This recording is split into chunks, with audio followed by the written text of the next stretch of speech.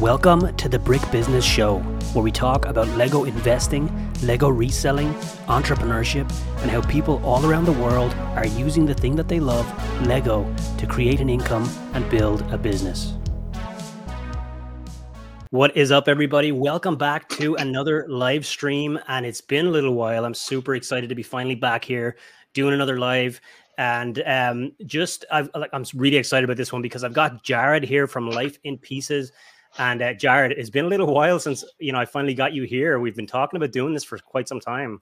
Super excited to have you here, man. How are you doing? Doing well. Staying busy. It was good that we got to bump this back a day because I was a little busy over the weekend. Yeah. Thank you as well for the flexibility. Much appreciated. Sure. Now, before we jump in, I want to let everybody know that. So I've been thinking about going a little bit broader with this live stream. And so in the past, I've talked to Bricklink sellers, I've talked to Lego investors and all sorts of different kind of people involved in some sort of business to do with Lego. And so I started realizing, I just want to double down on that concept. And so I'm renaming and rebranding this live stream from BrickBucks Live into the Brick Business Show. So we're going to just talk about any sort of business to do with Lego. I just love business. I love Lego. So, that's where I want to take this thing. And so, Jared, I think this is a great kind of inaugural, I guess, interview to kick this off, because you've got some really interesting stuff going when it comes to your business, what you're doing in the world of Lego. So I want to jump in. I want to take it back to, the beginning for you. And so I know you are full-time with Bricklink, and you also do like really interesting stuff with MOCs. But, let's just go back a little further than that. And, I guess, how did you get started with all of this, right? How did you where did Lego begin for you? Like, did you grow up with Lego? Oh yeah. I was a Lego kid from, the time that I could snap bricks together, but it went until probably I was like a teenager, and then, discovered all the things that teenage boys discover. And from there kind of whittled off. And then when I started college, I was kind of doing some stuff. I was doing some building on my own, and it was interesting just to kind of see how things had evolved. Like, there was now a Lego community that was really out there. I remember Brickstar as an app started, and people were posting their MOCs and everything, and that was really cool. Lego was doing their contests, and so I did a lot of that. Privately, I built some big things. I won one of those Lego contests, which was really cool, and they would just send you like $300 in random Lego. And yeah, it was really neat, especially when like you're a college kid and you can't afford to buy anything. So it was more parts for me. And then I kind of came off it again, and I was starting my own business, but in a different field, and things were not very Lego at that time. And then COVID happened, and my business kind of got put into the like pandemic sleeper hold that it put into a lot of small businesses. And I was left with trying to figure out what I was going to do. So I had, luckily, a bunch of older storage boxes of separated Lego, because I did that myself anyway. And I started going through, and most of it was brand new because it was stuff that I bought, for my own MOCs. Yeah. And so I started going through it, and I had a Bricklink store open. I think it was just for inventory. I don't really think I sold anything. And I just started doing it one day. I don't know. I don't really know. I just kind of thought, all right, well, I can do this. And so about 2 weeks, I was just putting inventory in. I think I put in like 10,000 pieces and opened and started getting orders. And it was right at that time where Bricklink was gaining tons of volume. So, riding off that a bit.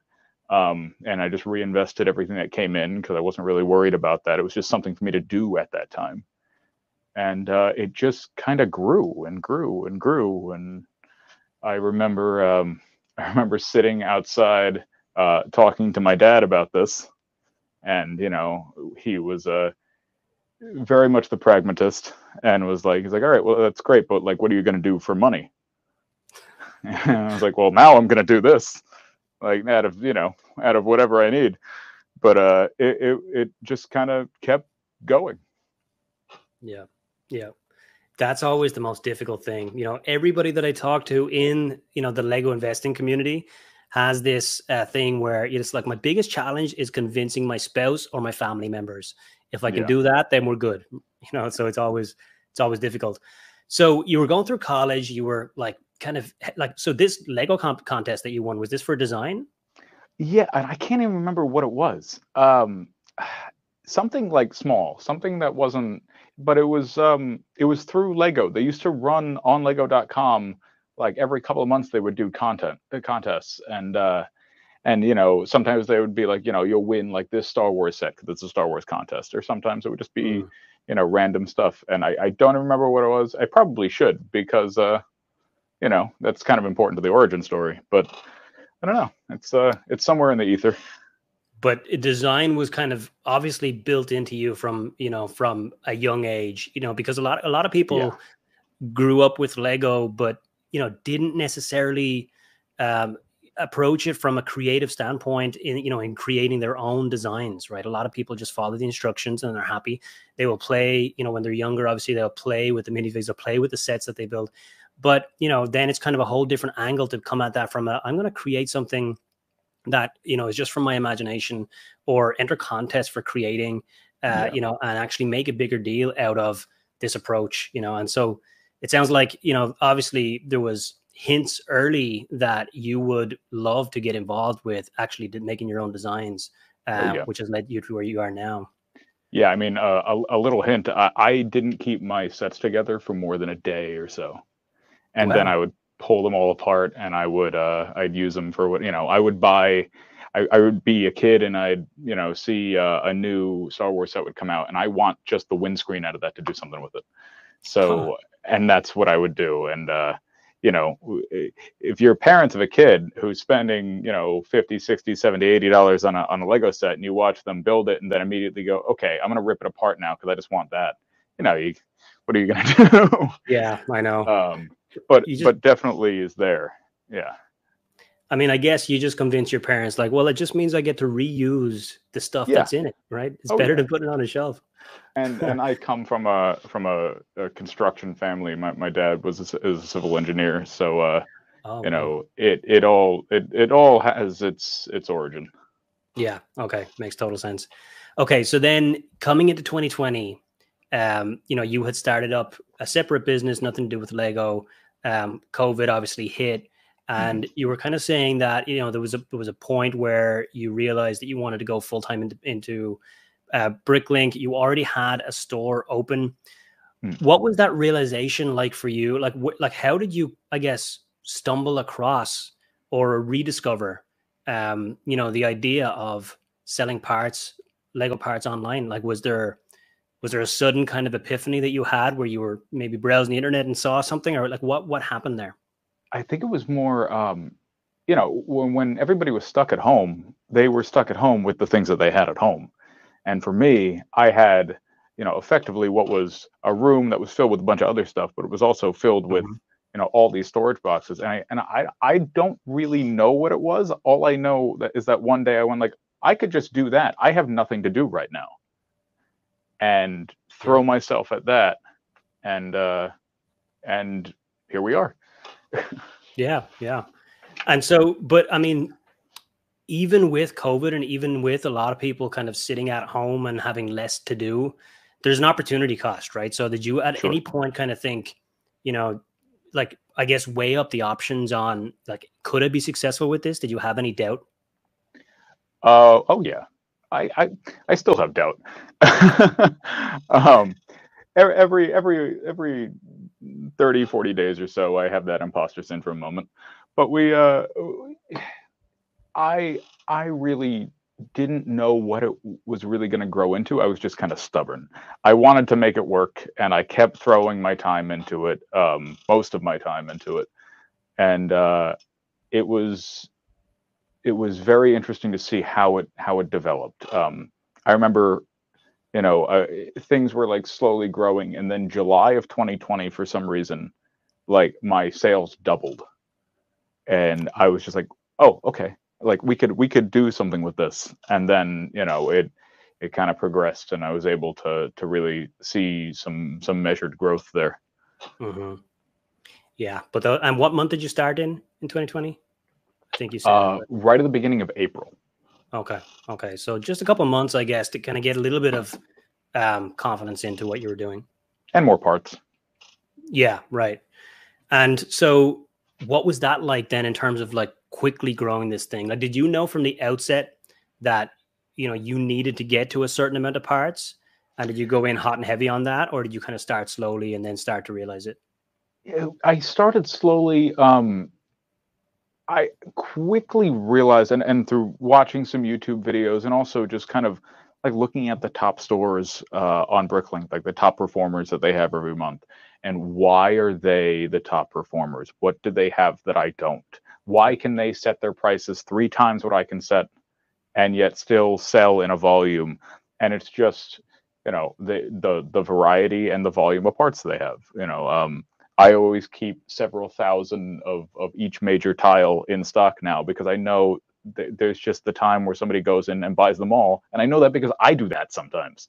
Right. So, you know, it's a huge advantage to have.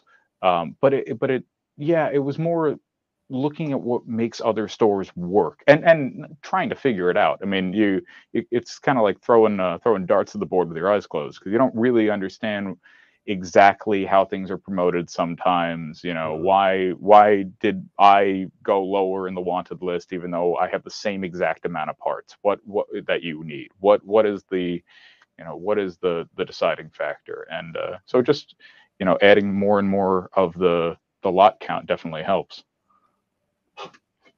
So something that you just said there, I really like. I just want to emphasize on it because I think it's important for everybody to really kind of step back and think about, and that is that you analyzed all of the top stores when you first started out, right? Oh yeah.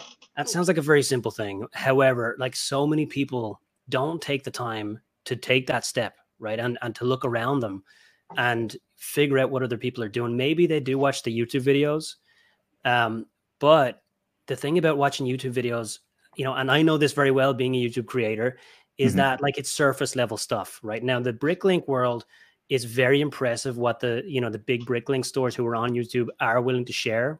Sure. It's amazing. I think it's fantastic. And I commend, those different channels that are very, very transparent about their business. But there's, in any business, there's a certain amount that's going to be shared publicly, and there's a certain amount that's not going to be shared publicly.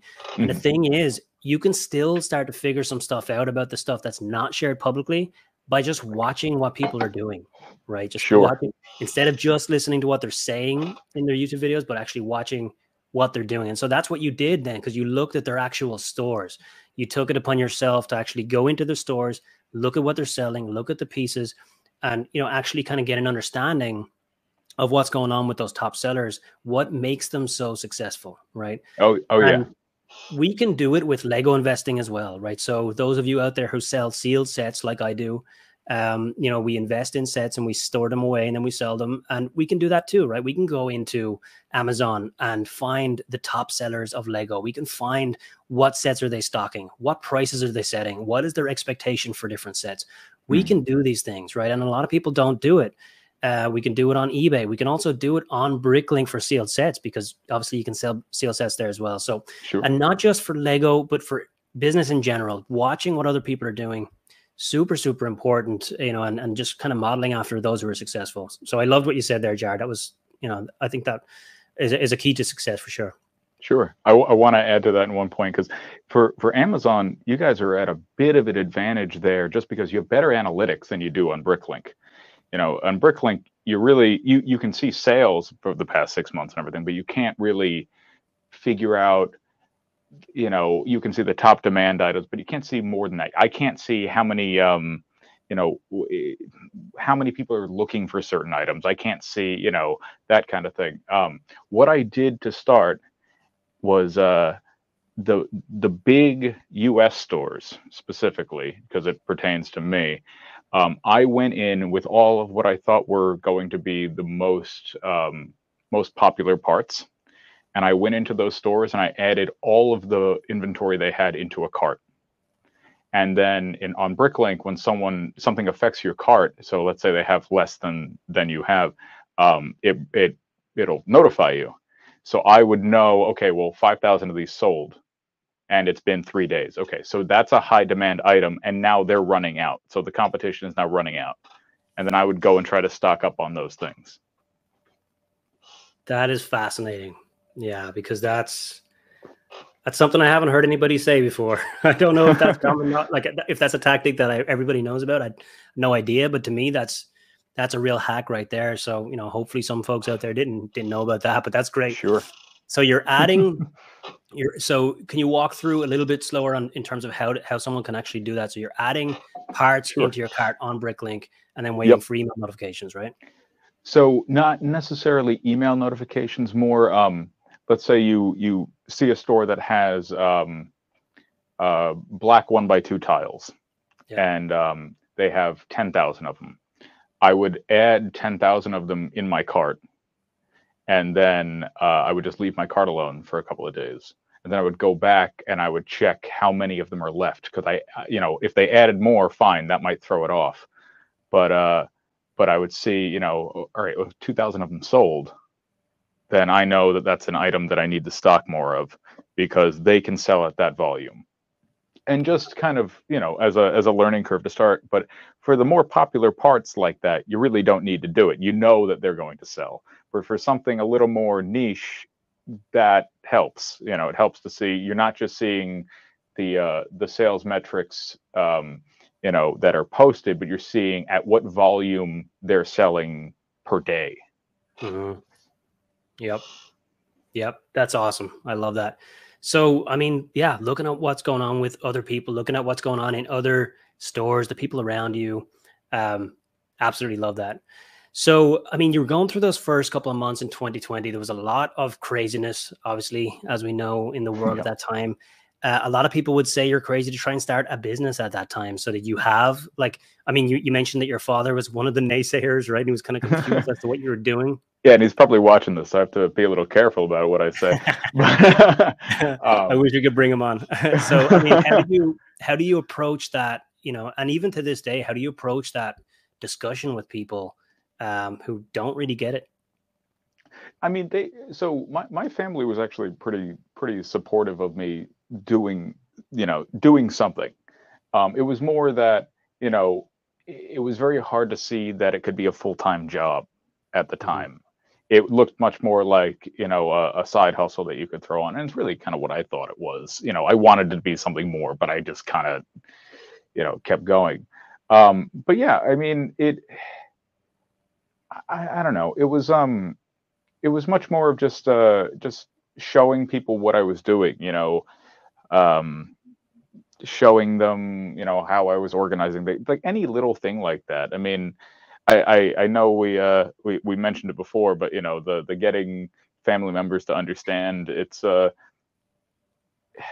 just show them what you're doing, show them why if it makes sense to you and you're close to these people, it should make sense to them if you explain it. Mm-hmm. So I think that's really it. I don't think there's anything super crazy to it. It was it's just kind of an experience that everybody has to go through. Right. Maybe it's a little easier for Bricklink than it is for Lego investors, because you're selling right away, right? And it's more tangible. You're kind of breaking out into a very obvious inventory system, and there's sales coming in, and you can kind of see it. It's a bit more visual. And us Lego investors, we need to put this, like we're coming home, honey, I just spent $2,000 on this Lego set. I'm going to put it in the spare bedroom for the next year. It's a little bit difficult sometimes. Yeah. Oh yeah. So that's a common challenge. So let's talk about, I guess, your first year, right? So by the end of a year, were you like, I guess, firstly, were you profitable after a year? Yeah. Okay. I was profitable. Well, it's funny. I was profitable by September. Oh, wow. Okay. And then I made a conscious choice not to be profitable for the next 2 years, and we'll see. It's like month by month what I actually try to put back in. and finding deals that I think are worthwhile, or if I want to stockpile some cash to throw at something else. But yeah, I made that choice, one, because, you know, for Brickling selling, growing that inventory is not quite an exponential growth in scale in sales, but it's pretty close. You know, when you have, you know, the difference between 4,000 lots and 10,000 lots is a lot in just sales volume.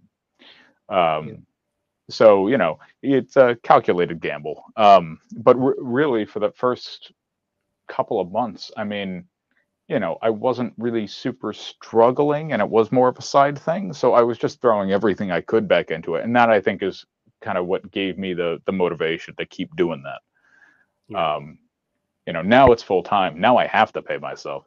But the transition to that was kind of interesting. So I went, let's see, the first year, so that's April to April, I went full time in July of 2021. Okay. So it was about a year and 4 months, roughly, 3 months ish. And it was, you know, it was just at that point where I, you know, one, I needed to start paying myself. So some of the money went there, but still, I mean, you know, all of these are not cheap, and that was a conscious decision to make, which was like pulling teeth, but it, you know, every single thing like that is important, and it really is. I mean, it's up to every person to what they want to evaluate, what they feel like they can put back in, and what they want to pull out. It's, you know, paying yourself is what you're supposed to do, but I'm sure you know it too. You know, it's hard to do sometimes when you just see good deals in front of you, and you're like, I could pay myself, or I could buy 5 of those. So exactly, yeah. It's an investing mindset, right? And it's something that entrepreneurs have kind of ingrained in them, is the understanding of, or I guess, a delayed gratification, right? Being okay with taking less now, because you know in the future that'll multiply, and understanding like the compound effect, and how, you know, if you leave that dollar in the business today, it's not going to be worth just $2 next year. Like, it could be worth more than $2 next year, because of, you know, the way it's going to be reinvested, and what it could lead to. Sure. And the doors that could open by continuously reinvesting back into your business. And so the good thing about it is it's a great problem to have. You know, you could either take an amazing income for yourself and for your family, and you know, go on a vacation, or you could grow your business, and then, you know, in the future you can take 3 vacations, right? So it's that mentality, and making those decisions, and it is a fantastic problem to have. I struggle with it as well sometimes, and not, you know, luckily sometimes, with depending on where you are in the world. I know where you are, Jared, but whoever's watching, depending on where you are in the world, sometimes it's mandated by your tax return to take something at least. So we have reasons. But so aside from financial, how did that first year, like, I guess, did you enjoy the beginning, or was it like a headache and a struggle that you kind of thought maybe it'll get better in the future, or did you love it from day one? I mean, I enjoy the process of it. Packing orders can get tedious, but it also can be therapeutic depending on what you're doing. You know, I get the ability to watch YouTube every day while I work. And, you know, that's a little reward in itself. But I don't really find it super tedious. I like deal hunting.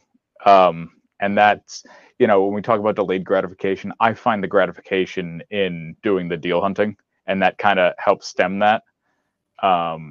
So, yeah, I mean, you know, when you, like, I'll be stumbling around, and everybody has their little, like, you know, quiet sources that they don't tell anybody about. You know, you get a message from one of them, and you go like, "Ooh, this made my day." So that's a big part of it. That's the part that I really enjoy doing. And I'm sure a lot of the Lego investing community does too. You know, when you find a 40% off discount, you know, there's a reason that everybody goes nuts over Prime Day. Maybe not this Prime Day, but Prime Day in general.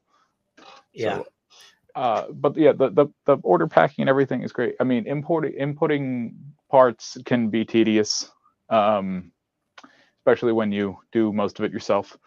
It's a lot of work. But it is what it is. You know, not nobody likes every single part of their job, and if they do, they're crazy, or they have an amazing job.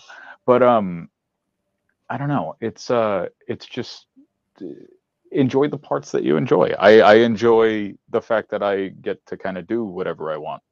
But definitely for that first year, it started to get to be a bit much because I was still working.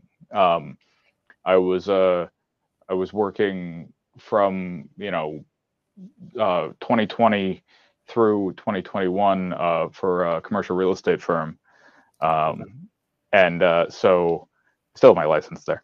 But it was getting to be a lot. It was getting to be a lot of work where I would come home, at 5 o'clock, and then I would go home and just pack orders. And you take a break for dinner, and then you go back and you pack orders till 10, 11 o'clock, and then you go to bed and you do it again. And the weekends are catch up. The weekends were, what can I input? And it just got to be a lot. And a choice had to be made. Yeah. Well, again, amazing that you could make that choice, right? Amazing that it gave you choices. And it's sure. Also, it says a lot for, I guess, even with the difficulty of some of the aspects of the business, it says a lot that you chose it over your other job, right? And that, that people can create businesses with, Bricklink or other aspects of Lego that within a year they prefer over their other job and they can quit. Absolutely. Depending on other circumstances. It's amazing that the opportunity was there at that time. Yeah. And I mean, real estate's a very lucrative business to be in, right? I have no illusions that I'm going to make the same amount of money, doing this that I will doing that. But this is what I like to do, and it's mine. So, it's a big difference. That is the key right there. That I think for any entrepreneur, anybody out there who either is currently running a business or has some sort of, I guess, attraction to eventually running a business, that right there, what you just said is exactly like that resonates with everybody. I have no doubt that it's mine, that like it is mine. And it's built into entrepreneurs to just want to do something that they have the ultimate say over, that they have the ultimate control over, that nobody else can come along and tell them how to spend their day. And the work that you put into it will lead to more returns for you and for your family and for your future. That's where I struggle with 9-to-5 regular job life. And I still work full time. I run my businesses on the side as well. But the thing that I struggle about in my full-time job is really that it's the more I put into it is kind of much less likely to give me an equal amount of return. Sure, I could get a promotion because I work harder. But it's not like when you're running a business where when you work that extra bit, it's definitely going to lead to more return. Like it's the ratio of what you get back is just so much more. And it definitely leads to, an attachment to it, but also a lot of enjoyment and satisfaction in the work that you're doing. Sure. Especially when you're working, your business along with the 9-to-5, it's very hard to care about the 9-to-5 because all you want to get home, you want to work on your own stuff. And, I mean, I have a friend of mine who uses the term clinically unemployable. And I think that's a pretty good way to describe how I get sometimes. But you just kind of, it's no fault of anybody's. I just kind of go like, all right, but this is mine and this is important and I need to do this. And it's just kind of, it eventually had to come to a head in some way. Yeah. And during that first year, it sounds like you had to make a ton of sacrifice. Would that be fair? Probably. I don't really see it that way, but probably. It wasn't, I don't think it felt as hard then as it did when I stopped doing both at the same time. There was like a good crash where that like first week was like, I could go out and go for a walk right now because I don't have to spend all of my time bent over over all of my stuff trying to make it work. And so I did. Then I went a little bit crazy because then you have a little too much freedom and then you don't really know what to do with yourself. And but I'm proud to say, like, over this past year, I learned a lot to balance that out. Um, I'm actually going on a vacation this year. Like, this is we've made some serious progress. That's amazing. So, yeah, that's fantastic. And so, yeah, it was difficult in the beginning when you went full time. In the beginning, it was difficult to get kind of more structure and rhythm, to adjust to actually having more time. Yeah, because all of a sudden you had all of that time freed up. And so, I guess, can you walk us through a day in the life when you first started? Like, how did your days look like when you suddenly found yourself being a full-time Bricklink seller? I that was so it was let's see, it was like the last week in July of 2021, right? And that's about the time that Walmart does their dump the stuff clearance for the summer. So that's how I spent that first week. I had the time, and I cleared out probably 7-8 Walmarts around, and I made just a backlog wall of stuff, and then I just started parting out. So I didn't have a huge inventory then. I do a lot of minifigure sales, so like the quantity isn't always what it would be for someone who just sells mainly parts. But I was probably at 200,000 parts, and I think when I went from like 200,000 to like 270 in like a month and a half, because I just was parting out everything that and immediately. It wasn't this goes on the pile, this goes on the pile, but the pile went down 4 boxes today. So like, let's keep, and that's really what I was doing. Orders went out quicker, probably quicker than they do now. But it was definitely a change just in the store. And I mean, the real gift is that the volume of sales held. Like I didn't have that moment where I went like, oh my God, what did I do? I just stepped back from all this, and then the volume of sales dropped. I think I would have screamed, but it was able to hold steady, and I think that was a kind of a little miracle. And by that point, I guess you had already seen what was possible and how the thing would work, and you knew, you obviously knew in great detail the return that you would get on just doubling down on those parts, doubling down on that growth. And so even if you didn't see massive sales spikes immediately, the fact that you're growing the store so aggressively had to have given you a ton of confidence at that point. You were kind of like, I know that this is going to work because I'm able to grow 70,000 parts in a month. And, I can see what kind of part count some of the big stores are at, and I can see how to get there. Oh yeah. And I pushed high. I mean, I've kind of hovered around. I stay around 400,000 parts now. I do go higher sometimes, and then I do go lower. I think we're just under it right now, but it's also kind of what is manageable for one person, because that's something to keep in mind. And I have a pretty wide inventory. I have like 9,000 lots, close to it. So it's kind of it's always tough to kind of find that balance. These helped. They definitely made a big difference. There's about 6,000 drawers in here now, nice. Which means every single lot has its place, with the exception of like things that have 1 or 2. So it's that was a huge difference. Took a ton of time, but huge difference. Worth it. Absolutely. Worth it. Oh yeah. And so when you're suddenly finding yourself full time, and Walmart are doing clearance, and I guess, are you up in the morning going straight to Walmart, getting in there before everybody else out there, because Walmart clearance is, it's notorious for Lego investors, for Bricklink sellers, but also for online arbitrage, for more retail arbitrage, Amazon sellers that, they're not even there for Lego. They're there just for whatever they find. Yeah. So you got to be kind of aggressive to do really, really well with that stuff. Oh yeah. And plus you don't want to deal with like the midday Walmart traffic, that's just a nightmare in itself.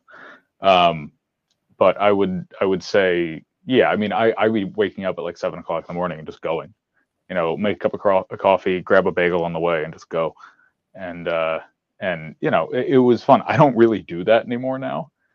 And I don't miss having to do that for inventory, but I miss like that, it was like a little journey that you'd take, and it was fun.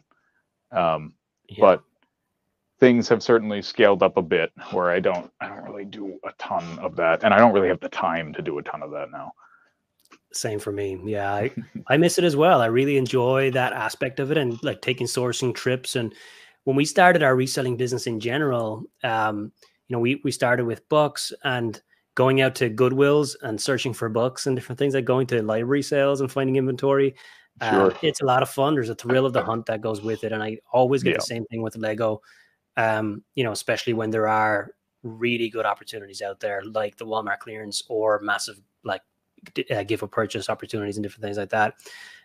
But, eventually you'll probably hit a point where you outgrow and outscale what's possible within driving distance of your home or of your office or whatever. Yeah, absolutely. And so was that kind of your main sourcing strategy in the beginning, or even, when you were doing this part-time, is that also how you were sourcing inventory at the time? Was it mostly clearance kind of in store? Yeah.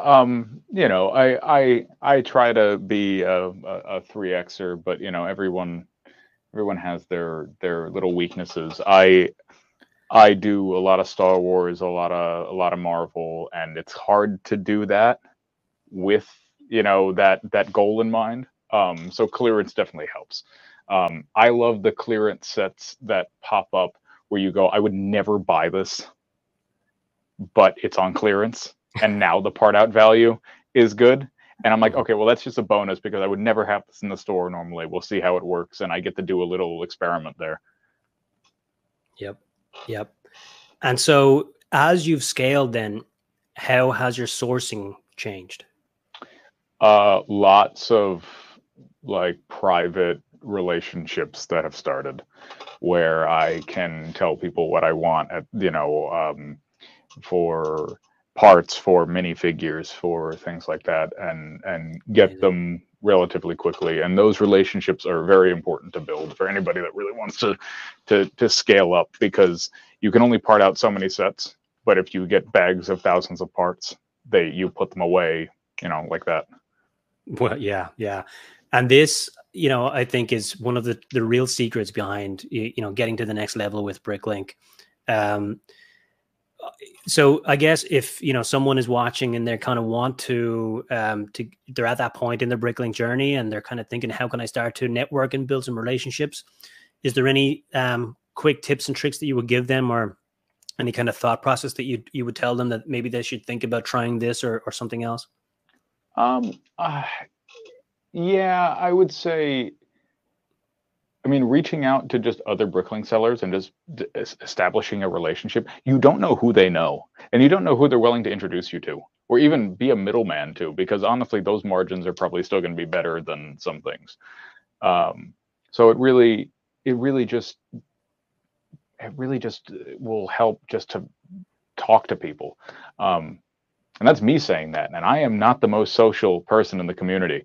I probably pop up every once in a while, and we'll sell some things, or we'll, post a mock or something, but that's really it. I don't really, just now I'm starting to become social again. So, I would say that. I would say, even, the people that are in the BrickBucks group, there are people there that have those kinds of relationships. You don't know. You just don't know. Start. Be nice and don't ask right away, because that's something that happened to me.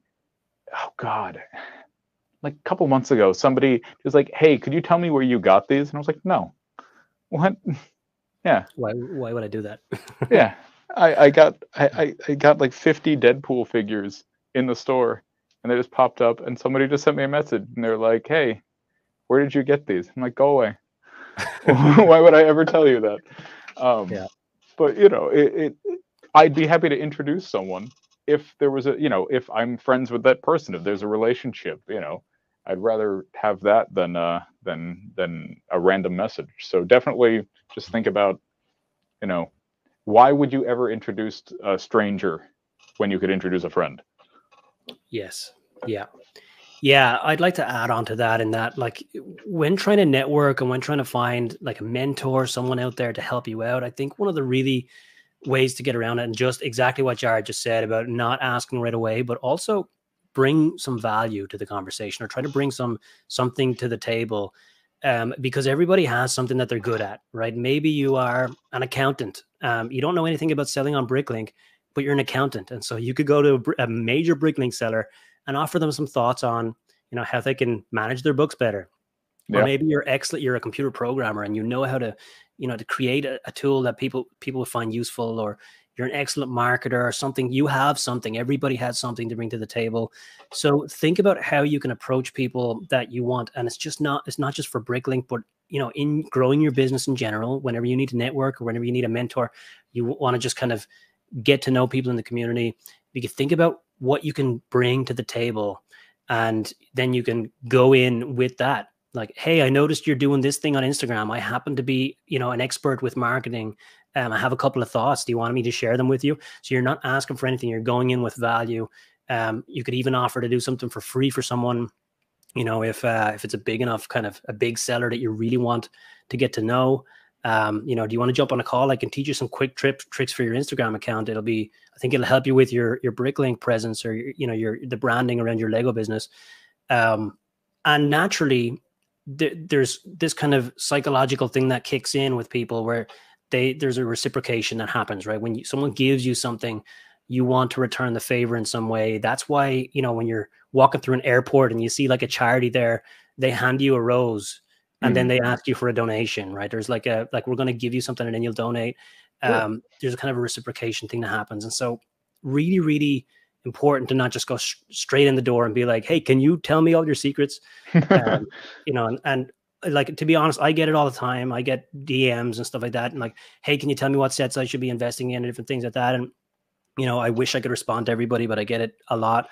Yeah. And it is the same kind of idea, is that like, I'm not going to tell everybody just from a DM, like all of the things that they should do in their business to be successful. And nobody should ever be expected to do that. So like, definitely kind of think you got to approach it a little bit differently. And it's a teach a man to fish kind of situation. You know, I could introduce you to someone, or I could, you know, introduce you to how to do that. But yeah, no, I definitely agree. Yeah, absolutely. And so you mentioned that you, like with your sourcing strategy, you typically, like, you started off with 3x, right? And that's kind of like the golden target for Bricklinkers. Like, I guess getting lenient on that, does that come with scale? Is it something that when someone's starting out, would you recommend that they stick with that 3x, and then maybe only when they're getting bigger and they have some networking opportunities and they have kind of some relationships built, that they could start to simplify the time involvement with sourcing so that they can start to, I guess, be freer on the margins? Yeah. So I aim for 3xing for part outs. It's not always possible, and sometimes you just want certain things in your inventory. So I would say, you know, if you're flexible on it, you kind of need to have a really good reason to be. So my reason is I 2x on minifigures. But I also don't buy minifigures that I don't think I'll sell, usually. That's a good kind of, you know, I broke the rule once, but then I sold all the figures really quickly. Okay. And then,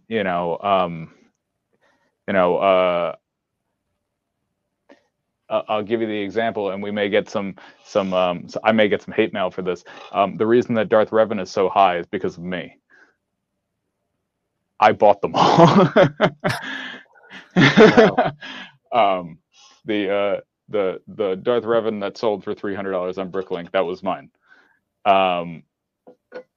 I bought 3 or 4 of them, and I just kept putting them a little bit higher and a little bit higher and a little bit higher. But I wasn't getting them at a good price, but they were going quickly, and I just kept doing it. And it was my own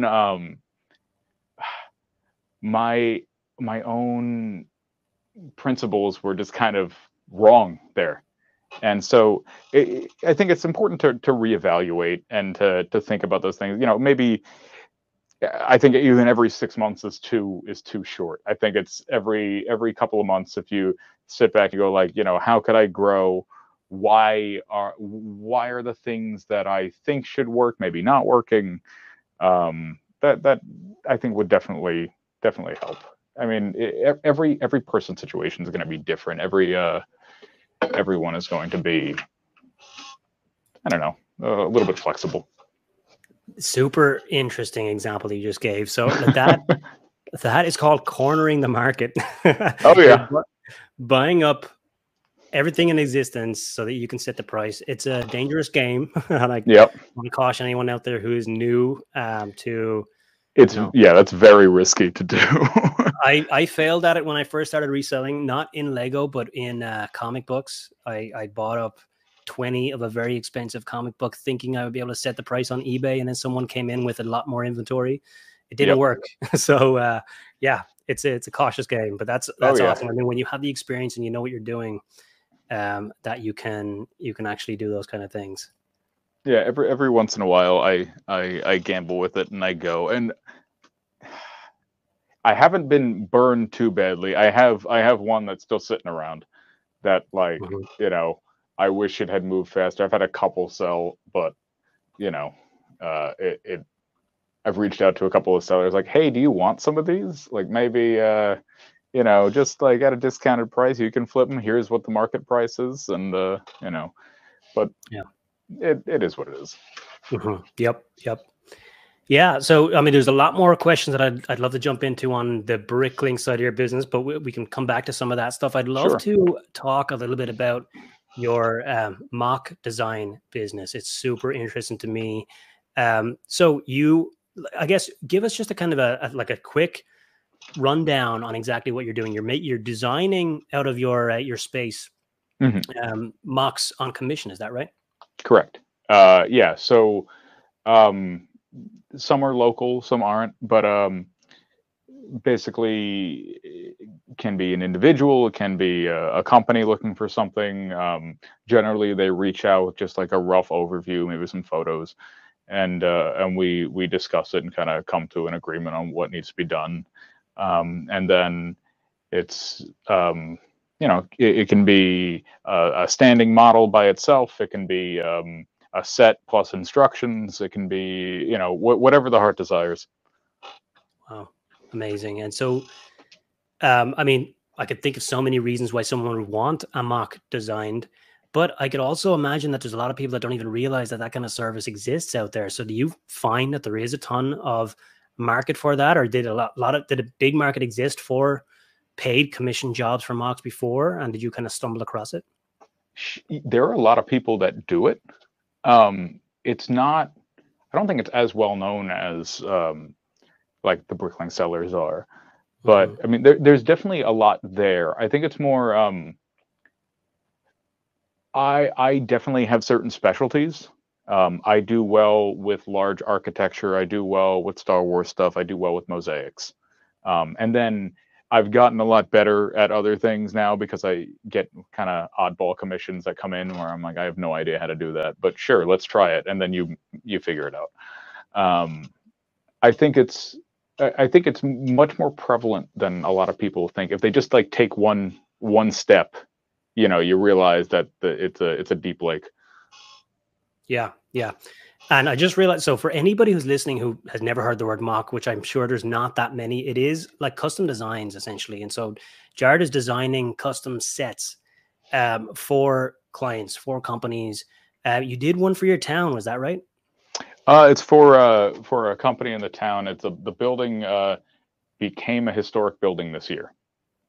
Wow. So it's an anniversary of the building, and so it's a 150-year-old building, and we built a 1/45th scale model of it. So it's roughly minifigure scale. It's amazing. And so do you know what the plan is for them to display that? Will it be in like the lobby of the building? I think it's going in like the retail window, like on the left-hand side, which will be really neat. Yeah, that's got to be like an author seeing their book in a bookstore for the first time, right? Yeah, we're trying to figure out exactly where it's going to go now. But yeah, that was kind of crazy to be able to get this done, and really to be able to do something this big was fun. I get spoiled with the big stuff because I enjoy it so much, and it's always a challenge in some way. Sometimes Lego just doesn't want to cooperate at that size. So when you do that, and then like the next month you have to go back to doing something small, it's tough to kind of pull back, and not everything is going to be this expansive. Mm-hmm. Yep. Well, could you talk us through the project? That I think that's a really good example to use in terms of timelines and work involved and different things like that. So, I mean, you were balancing this around your Bricklink store. Yeah. So how much work was involved with doing it? There's a lot of work. Something of that size, which it's just under 5 feet long, about 2 feet high, and about the same wide, give or take. It takes a lot of time. I generally say like 4 to 6 months for something of that size. Okay. And that's time to build it digitally, and then do some revisions and whatnot, and get feedback, and then actually order parts and start to build it. And with something of that size, what a lot of people don't take into account is that Lego doesn't like to cooperate at certain sizes. So that has, for the brick outside of it, the entire building is made out of brick besides the front facade. So it used, I think, over 16,000 1x2 plates in dark orange. So the challenge was, where do I find them? Because they weren't out there. I think I bought out probably about 15 or so Bricklink stores of everything they had, and then messaged them and asked them if they had more. And it was a lot. But the thing is that every part connection has a little margin of error. You put two plates together and then you wiggle them a little bit, you get that little lip that comes up, and you try to be perfect. But when you're doing 16,000 of them, you build a margin of error. So you have to be very careful lining everything up. Otherwise, the problem that we ran into is that the roof didn't want to go on because everything was just a little bit cocked. Oh, yeah. So that was just a whole process, and trying to redesign the roof so I could actually fit it in and everything on the fly, just trying to make it work was tough. But I thought that I had figured that out, and I had kind of built safeguards in, which just meant it wasn't as bad as it could have been. Mm-hmm. But the 16,000 connections overpowered me. So it is a lot. And so how many hours a day then were you working on it? It varied. I did the design kind of, whenever I could fit it in, for, let's say, about 2 months. The front of the building took me longer than probably the entire rest of the building, because it was just a lot more complicated. But then from there, just kind of, ordered parts, waiting for parts to arrive, didn't spend a ton of time, and then probably spent the good part of like the afternoons of a month putting it all together.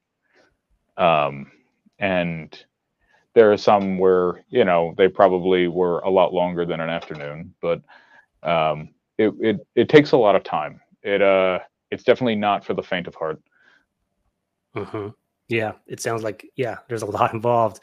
And so I guess design sounds to me like the harder part. Would that be right? Like the digital design of the thing, because you know, it's kind of like a lot riding on all of that stuff working out. Is that the way you kind of looked at it? And did you like, which part did you prefer, I guess, between design and building? I do a lot of digital design now, and there are perks to both.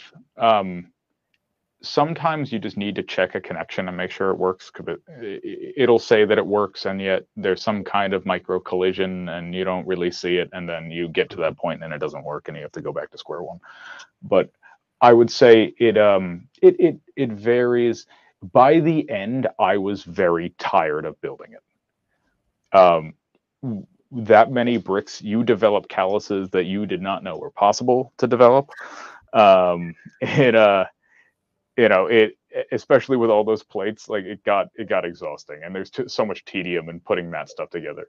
But I definitely had like a moment when it was done, and actually done. Like I had vinyl stickers made for the signs on the front and everything, and like I put the stickers on and I stood there and I was just like, okay, we need some time here. Wow. What an achievement. Yeah, like that must have felt amazing when you finally finished that, especially with the length of the project from start to finish, being so long. Yeah, it started, I want to say beginning of August of 2021, and like the final parts went on in January. So it was a while. That's a lot, yeah. So I'm just looking at the comments that are coming through here, and we have Tony did ask this question. So how can people contact you if you are open for business when it comes to designing mocks for people, Jared? Sure. I have a banner running on the screen if you're watching this live. That's lifeinpiecesbrickshop.com. Is that right, Jared? That is correct. And there's a fill-in form there. Yeah. Okay. So Tony, you can go ahead and reach out to Jared on your request to have a custom design. Tony had a follow-up question related to Lego investing. I might be able to answer this one. So it is, what's your outlook on Lego investing with the condition of the economy, inflation, etc.? So, and I see another question that is highly related to that as well. So yeah, I'll just kind of give my thoughts on this. So folks, I mean, nobody knows when it comes to the economy what it's going to do on Lego investments, right? So anybody who tries to say whether they understand what's going to happen with the Lego market or stock market or real estate, nobody really knows. But we can make educated guesses and educated decisions based on what we've seen in the past. And the thing is, market cycles happen every 10 years or so, and we do go into recessions and different things like that. And so it's a normal thing, firstly, right? And I know there's a ton of bad news hitting at the same time right now, and we all know what all those things are, so I won't repeat it now. And so it's likely that this recession will be a big one. That said, Lego is where I want to be, right? If I'm running a resale business, I would rather resell something that, is finite in its supply. And we're talking about Lego investing particularly now, because we invest in a set and then it retires, and then the suppliers, the retailers can't stock it anymore. And so the supply is finite and it starts to dwindle. Okay.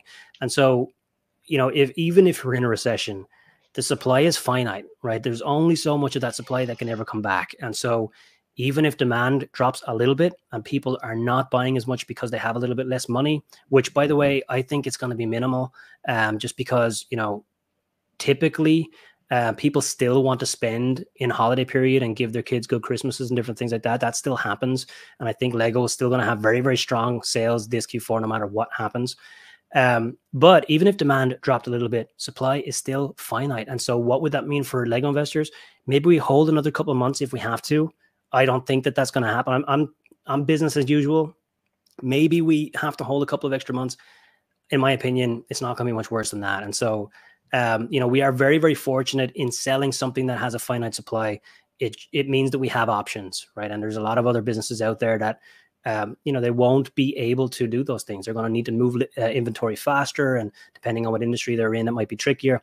I genuinely think that Lego investing is, it's in a very strong position. So I'm not worried whatsoever. But again, that's just my opinion. Nobody knows for sure exactly what's going to happen, but I got that question twice here in the comments, so thought I'd make a quick comment on it. Someone also said slow month for sales, and yeah, it has. It slowed down a little bit, and nobody ever likes to see that. But you know what? There's also nobody that's doing this seriously that is not playing the long game anyway. So it'll be what it'll be.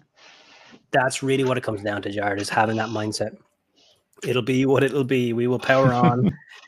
Also, I got to call out that entrepreneurs in general who have a little bit of resilience can really capitalize during times of downturns in economy, and there are opportunities out there for those who are willing to stick it out and look for them. Some people will run away from starting a business in times like this. They will make assumptions that maybe they can't be successful because of what they're reading in the news. And as a result, we might be able to get the supplier that they would have had, right? Or we might be able to make that sale that they would have had.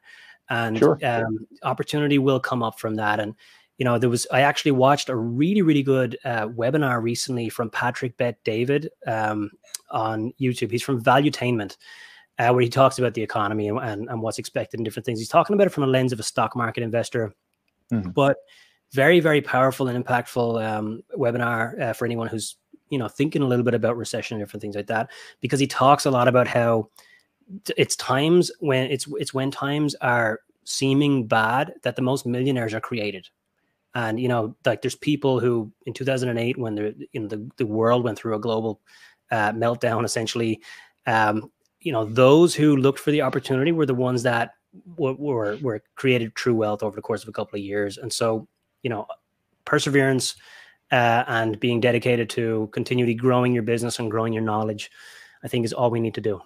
Sure. Yeah, absolutely. And all those people that aren't going to start businesses and aren't going to hold on to their stuff, that's inventory for everybody else. So, pay attention. Yeah. There you go. Exactly. So, Jared, coming back to the design business. So I guess I'm curious about the aspect of actually working with a client, right? Because it's got to be quite different than your Bricklink business, where your customer is online and they just order something, you ship it to them. Maybe you have to answer a question or two, but there's no meeting with the person or, walking them through something that you created or anything like that. Yeah. What was that process like for you?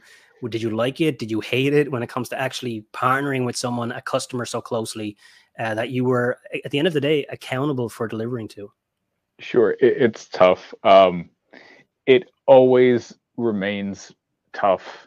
It doesn't really get any easier. I think there are a couple of parts of it. One, nobody goes in knowing how expensive it's going to be. This is not like a cheap business to be in. You know how expensive parts are. So it gets to be, those conversations are always tough. And also the revision process gets really tough. I went through a couple about 2-3 weeks ago where they were like, could you change this? And I'm like, do you realize that's going to take 3 or 4 hours for me to go in and change all of this? And you just blew your parts budget because you wanted to make something bigger. Yeah. So, just so you understand that, it might not be the best idea. And you want to make sure that they get what they want and it looks the best that it possibly can be. I don't want to put my name on something that I don't think is looks decent or is not my best work. But it's tough sometimes. And some of the choices that people make, you just won't agree with, and you just kind of have to do them anyway. They want things in certain colors. They want things, and it's just it's part of it. You have to. There are some where the exact opposite happens, where I would have done something differently, and then somebody asks me for something, and I go back, I'm like, that was the right decision, and I'm gonna tell them it because that it always makes everybody feel good. But it definitely can weigh on you, and it's very tough, especially when you're used to working completely by yourself, and you then are being told to do something is not the correct thing to do. It is a lot to kind of reel in the ego and just do the job. but Yeah. it's part of it. You know, it's gonna be better or worse on some days. Yeah, and I imagine some of the difficulty comes from a lack of knowledge about Lego, right? Because your Yeah. clients, if they're companies that want their building encapsulated in a Lego model, a lot of the times, they're not going to know a whole lot about Lego. And so they're going to make that request that's going to be 4 hours of work. You'll know it's going to be 4 hours of work, but also they're going to ask for parts that are maybe a more expensive color than, and your knowledge, oh, that's going to be a higher bill just because of the color that you want and different things like that. So you're kind of playing a persuasion game pretty much the whole time. Is that kind of true? It's always doable, right? But the if you build a wall that is 1 brick, and if you build a wall that's 100 bricks, the 100 brick wall is going to look better. So you can simplify things and make them cheaper, but then they aren't going to look like what that customer wants. And explaining that is a bit tough. I generally, I say, like, there's always going to be some kind of artistic liberty that needs to be taken, and maintain the illusion and the spirit of what's in front of me. The facade of the cast iron building is not perfect, but it mimics everything enough that you know exactly what it is. And that's what I mean. You want to be able to give off that illusion. You want it to be a good visual representation of what they want. And it may not be exactly detail for detail accurate, but it does that. Yeah. Mm-hmm. So for anybody out there who's listening and thinking, I would love to design models for companies and get paid to do it. Like, I guess, how did you stumble across this? How did you get to a point where you're kind of like, you know what? I think that's a fruitful direction that I want to go in. Are there communities and different things like that out there that you would recommend people to join, for example, so that they can get a little more plugged into the business model? Sure. I mean, definitely having the digital design prowess is important. There's a Facebook group just for Stud.io, which is Bricklink's software that we all use. That just for people that do that design, that's definitely good to jump in and learn from people that are somehow always better than you. I mean, I always knew it was around, because when I was a teenager and I had just moved out, I did a couple of things, that were kind of one-off designs, just to pay the rent. And so I always knew it was a thing. And as I kind of grew and started going full time, I just knew that that was the part of the business that I wanted, right? That you have, if you look at a business in just very broad ways, you have what is like the analytical part of the business and then the creative part of the business. And I wanted the store to be the analytical part of the business, and I wanted this to be the creative part, so I can exercise both sides and I won't get tired of it, because you always can move in one direction or the other. If I'm burnt out and doing stuff, I can go into the store and just work on parts and tune out for a while. But if I feel like I have an itch, then I'm closing the doors early and I'm going to be working on that. That's an amazing way to think about it, because I actually think it's important for everybody in their everyday life to have some sort of creative thing to counterbalance anything that you have that's a little bit more repetitive or menial, because it does make everything else a little bit easier if you can kind of escape into something that's a little bit creative. And honestly, I think that's why a lot of us love Lego as Lego builders and fans, right? Like we do it for the creative aspect and the relaxation that comes with it. And so having another revenue stream in your business that taps into that creativity, that's fantastic.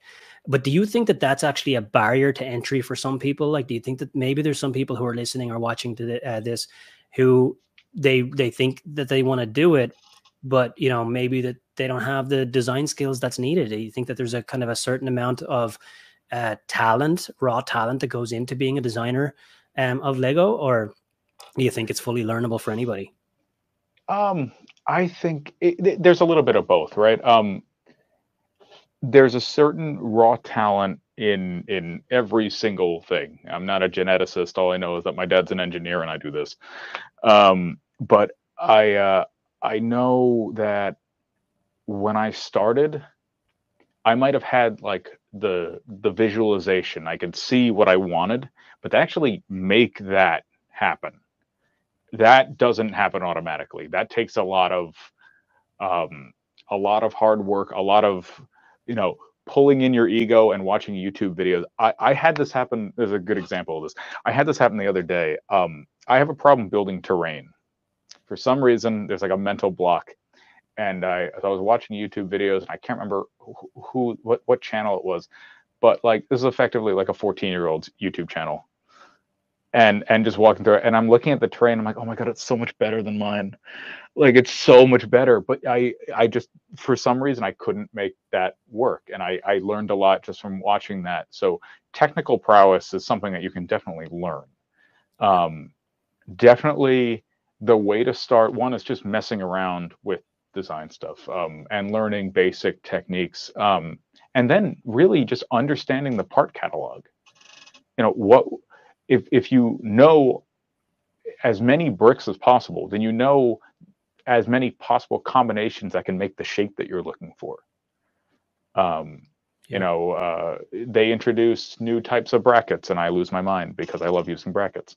But that kind of little thing really helps. And occasionally you kind of run into something where I'm like, I didn't even know what set did this come in. Like I have no idea. It's not in anything I've parted out, so I don't know that it exists. And yet it pops up, and I'm happy for it. Yeah.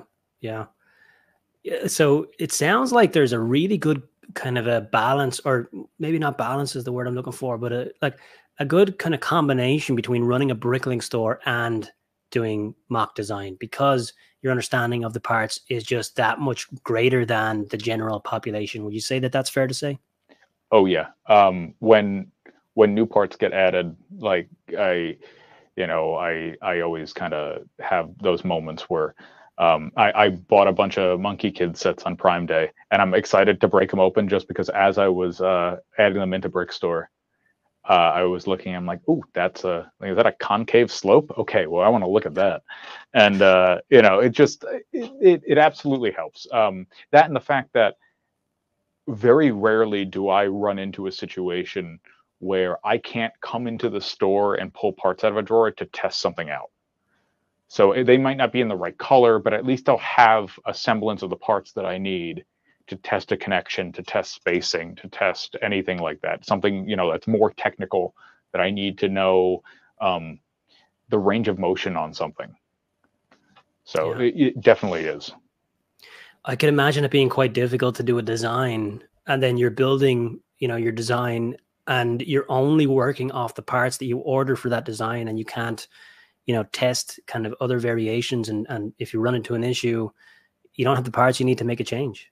Yeah, and nobody's ever going to do it perfect, especially in their first designs. It's I make mistakes all the time, or you do a digital design and it's just not optimized correctly, where you should have had two things attached, or you overbuilt or you underbuilt, whatever it is, where you definitely could have utilized different parts to do it, and now you're out of luck.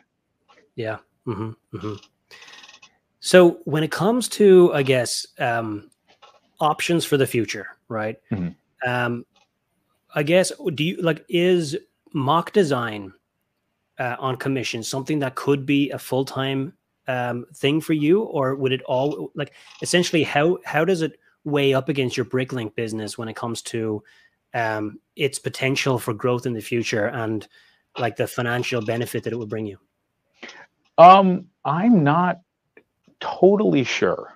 I'm just kind of getting more into promoting it now, and kind of always having a project running in the background and trying to make sure that those projects get done in good time, so that you always have happy customers. But I don't know. I mean, I know that the Bricklink store will always be not I think there's less effort to make it income generating in the long run because it's already here. I I'm not building from the ground up. You know, there's a functioning business here that really I have to maintain.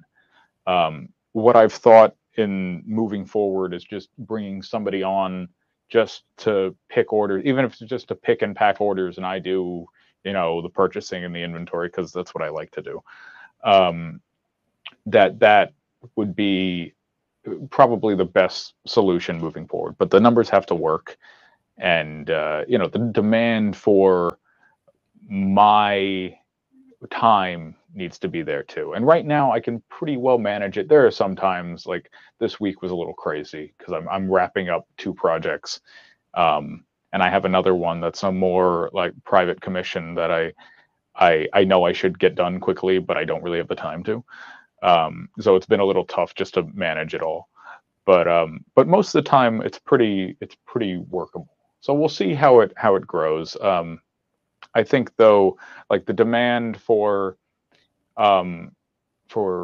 corporate jobs, that's really where the money is. The personal stuff is nice to do. It gives me some variation, but it's definitely smaller change. The one thing that I do see a potential for is doing like good custom mosaics for people.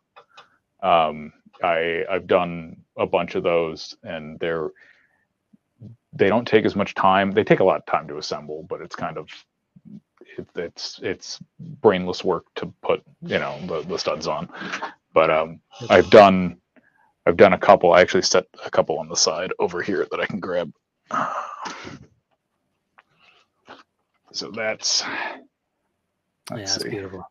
Yeah, and it's simple, but like, you know, they're the Lego art style of mosaic, and you know, it means that there's real easy bones to work of. Really, I don't have to build frames; they're already designed. You know, I can just do the patterning. So I've done some of those, and then there's a bigger one here. Let's see if I can actually get this on screen. So we have, oh well, yeah, General Grievous walking through the flames. But like, you know, it doesn't take as much time, which means I don't have to bill as high for stuff like that. And that's a much more manageable thing to promote. You know, if people want a mosaic done for, you know, of their pet, for their family photo, for anything like that. Business logos. Mm-hmm. I did a business logo recently, and that was, you know, it was I designed it in an hour. So it was a lot easier to do. And the personal photos, I mean, they're definitely a good touch. I did one for my fiance when we got engaged, and that was like a, you know, she had no idea it was coming, and it was a good metric for the fact that, you know, I do this for a living and she didn't know it was coming. So if you just surprise somebody with that, it definitely blows them away. I saw that one on your Instagram account, and it was really amazing. So yeah, I think everybody should check out Life in Pieces on Instagram, and you'll see that mosaic there that he gifted to his fiance. Amazing. Really awesome. I think I saw on your Instagram as well that you went to a convention at some point. Yes. Is that right? I have a couple coming up too. Yeah. I do. So I don't do Brick Fair or Brick World or anything, because they're not really very close to me. You know, Brick World in Chicago is a bit of a trip, and closest Brick Fair generally is in Edison, New Jersey, which is still a bit of a trip. I might do Brick Fair soon, but I do some local toy shows. There's a good community. I'm from Poughkeepsie, so there's a good community around here that does that. And then we have a pretty sizable local Comic-Con. Poughkeepsie is like kind of a good hub between Albany and New York City, so that gets like 2,000 to 3,000 people at it. And so that'll be good. Yeah, it's a big show. So we'll be doing that in August, and you know, it's good just to show off some of the mocks, and just kind of connect with people around me. Part of the reason that I like doing the local stuff too, and like working with local companies, is that I can just invite them here. Like I can bring them to my office. They can see, you know, one, that this is, you know, it's a real business, but also, you know, when you stand in front of a Lego design that's 2 or 3 feet tall, it hits you a lot harder than seeing photos of it. Yeah. Yep. Yeah, and so you're working out of a commercial space, right? You know, you're in an office for everything. Yeah, absolutely. And being able to bring people in and show them your work, really, really powerful. And on the Mosaic front as well, I actually saw somebody doing it in a shopping mall. Someone had a stall for Mosaics. Now, I don't think it was official Lego parts. I think it Probably was more not. knockoff stuff. And you know, I don't know the legitimacy behind a lot of their operation, but you know, it's definitely in demand, and it's just getting it in front of people is the difficult part. And so, do you, like, I guess, being a Bricklink seller, and for us as well as Lego investors using eBay or Amazon, whenever you're selling something on a platform that's bringing you thousands and thousands of buyers, it's amazing, right? We don't have to do our own marketing.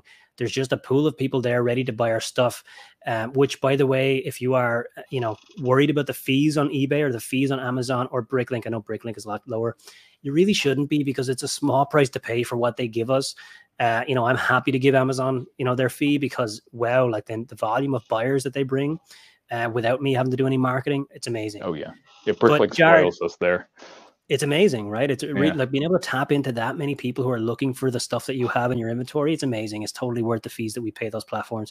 But Jared, for your mock business, you know, you suddenly find yourself having to be a marketer. Like, how has that been for your kind of, for your business? So you know, you're kind of having to think about things a little bit differently to get sales for your Mosaics. Yeah, it's been interesting.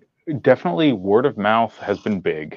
And just social media has been big. You know, when I posted the cast iron building, it was completed for a while. I didn't really know when it was gonna be be installed, so I didn't post it anywhere. I just kind of left it, you know, sitting in its place. And when I finally posted it, I mean, it reached. I have to check all the post insights, but it's reached over 7,000 people organically. Wow. People share it, people like it. So definitely the social media aspect is the way to push. It got reshared by a couple of pages, and I've gained a lot of followers because of that, and that helps. So that and just word of mouth locally has been good. I had someone just knock on my door one day and ask to like look around and everything, which was interesting.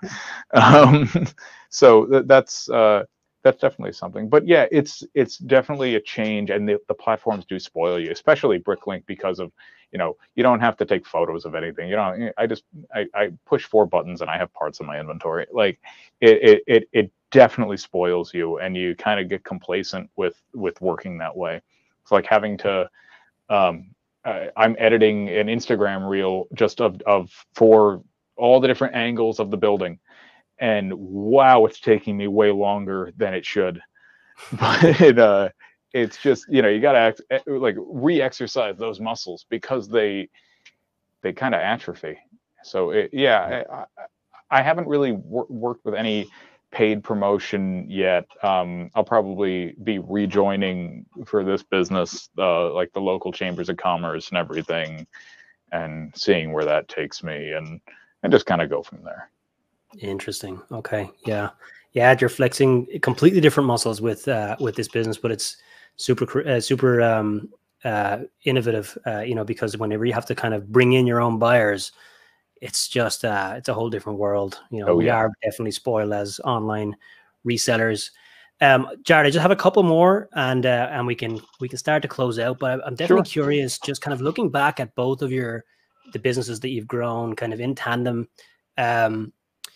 If you were to think about, I guess, what was the big, like, if you were to give one major challenge in both cases, right? And for your Bricklink business, what is a big challenge that you, looking back, you had to deal with in growing your business, getting to where you are today?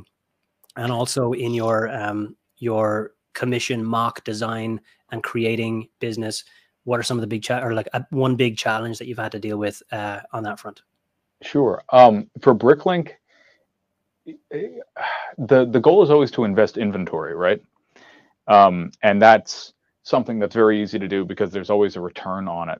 The big investment the big challenge for me when I got this space, I moved in the beginning of November, and I had an idea of what I wanted, but actually sitting down and doing the math and realizing how much all of these Acromills units were going to cost me, how much all the shelving in the other rooms were going to cost me, all of that.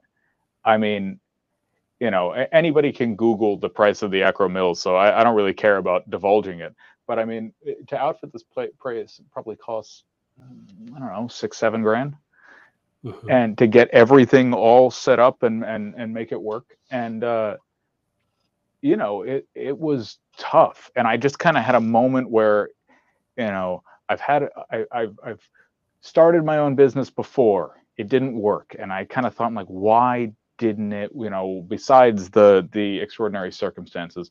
And sometimes you just really need to be willing to go all in.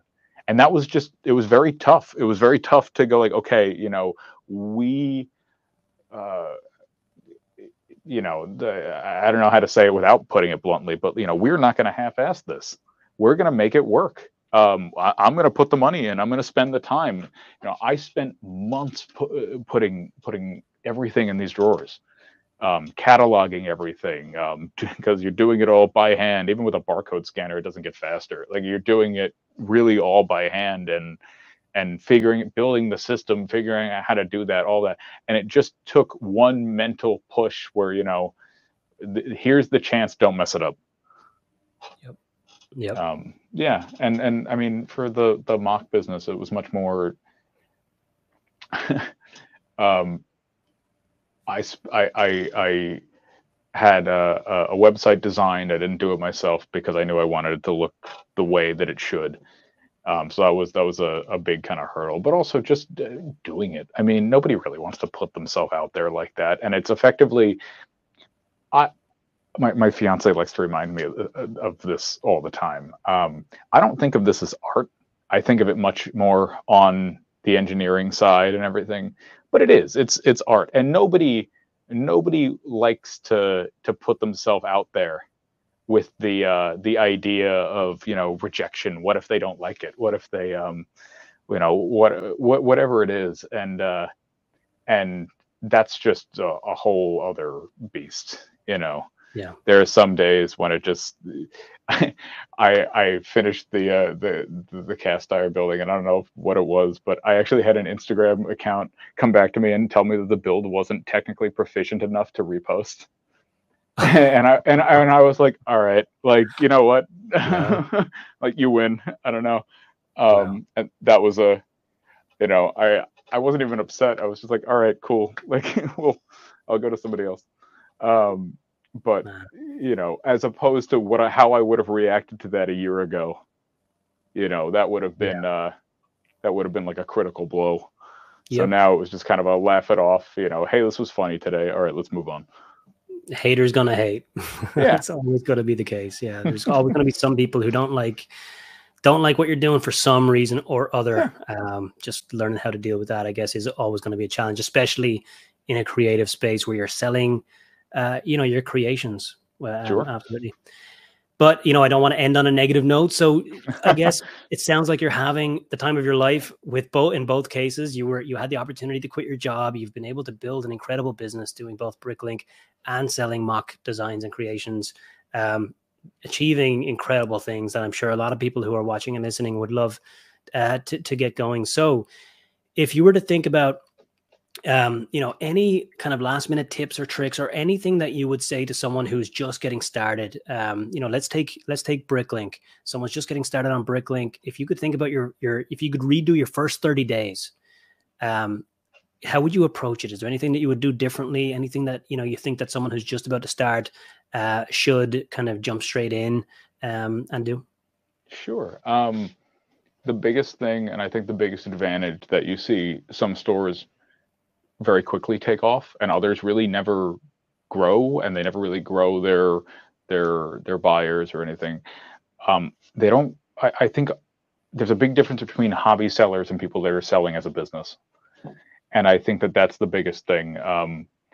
You separate all your finances. You have no personal attachment to this. It's not what you want it's what you think will sell well. I would love to have, an army of stormtroopers, and I know that nobody wants them.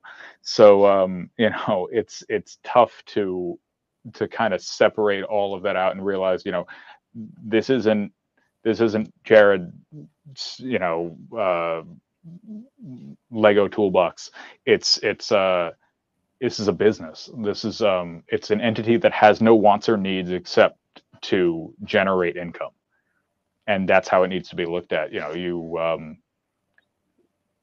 There are going to be some things that are going to be boring. Like I just bought a bunch of just Lego Creator Classic boxes, and you know what? They're not fun. They're not exciting, but they have a good part out count, and I'm low on bricks. So let's make it happen. I think that that's the toughest thing. That if you're starting it as a hobby, you're starting it as a hobby because it's fun, and that there are some things in there that aren't fun. But if you don't do them, it's never going to grow. Yeah. So that's definitely it. There's all the little bits and tips and tricks, but they won't really help if you don't have that down. I love that answer though, because it is much more important to figure out that mindset first before we can think about the tactics, right? And the tactics, they change anyway, right? And maybe not as often with Bricklink because the site is never updated, but tactics in any business can change fast. So understanding the strategies first, but even before you can learn the strategies, understanding the mindset that you need to have, and going into a Lego based business because you're a massive Lego fan, it can lead to mistakes because you might think that it's just all going to be fun. But at the end of the day, we're trying to grow a business, and we get it as well in Lego investing. I didn't particularly think when I first started buying Lego sets to invest in that I would find myself buying Duplo or buying Lego Friends sets, right? And it's not exactly, the coolest sets to be buying and putting in storage, but there's opportunities out there that people are ignoring because it's not a set that they love, or because, it's not a theme that they typically would like to build in their spare time. If we think about it like a business, you get to tap into that and you get to kind of approach it the right way. That's very true. I have that problem still, like with minifigures. And part of it is that I don't know certain markets. In the same way that with Lego investing, you have your certain themes that you work in. Those are the I have my certain themes that I work in for minifigures. I know Star Wars, I know Marvel, I know DC, and I know Lord of the Rings when you can get them, and that kind of stuff. But when you get deeper, like I don't know anything about Ninjago. I know nothing. I vaguely know character names. So like I don't know what will sell and what won't, but I'll try. I'm not going off of I know this is a good character to buy. I'm going off of just business analytics. And you are at kind of a disadvantage with that, but you still have to, you can't pigeonhole yourself. You have to give yourself some ability to grow. Yeah, and finding some balance, we can having knowledge about Lego will still be very beneficial, but making sure that you're kind of also doing the analysis. Sure. All right, Jared, this was amazing. I had a great time on this, and I feel like I learned a ton. I definitely think others have learned a ton. So thank you so much for your time. To everybody watching and listening, make sure to subscribe, of course, both to this show, but also go and check out Life in Pieces at his website.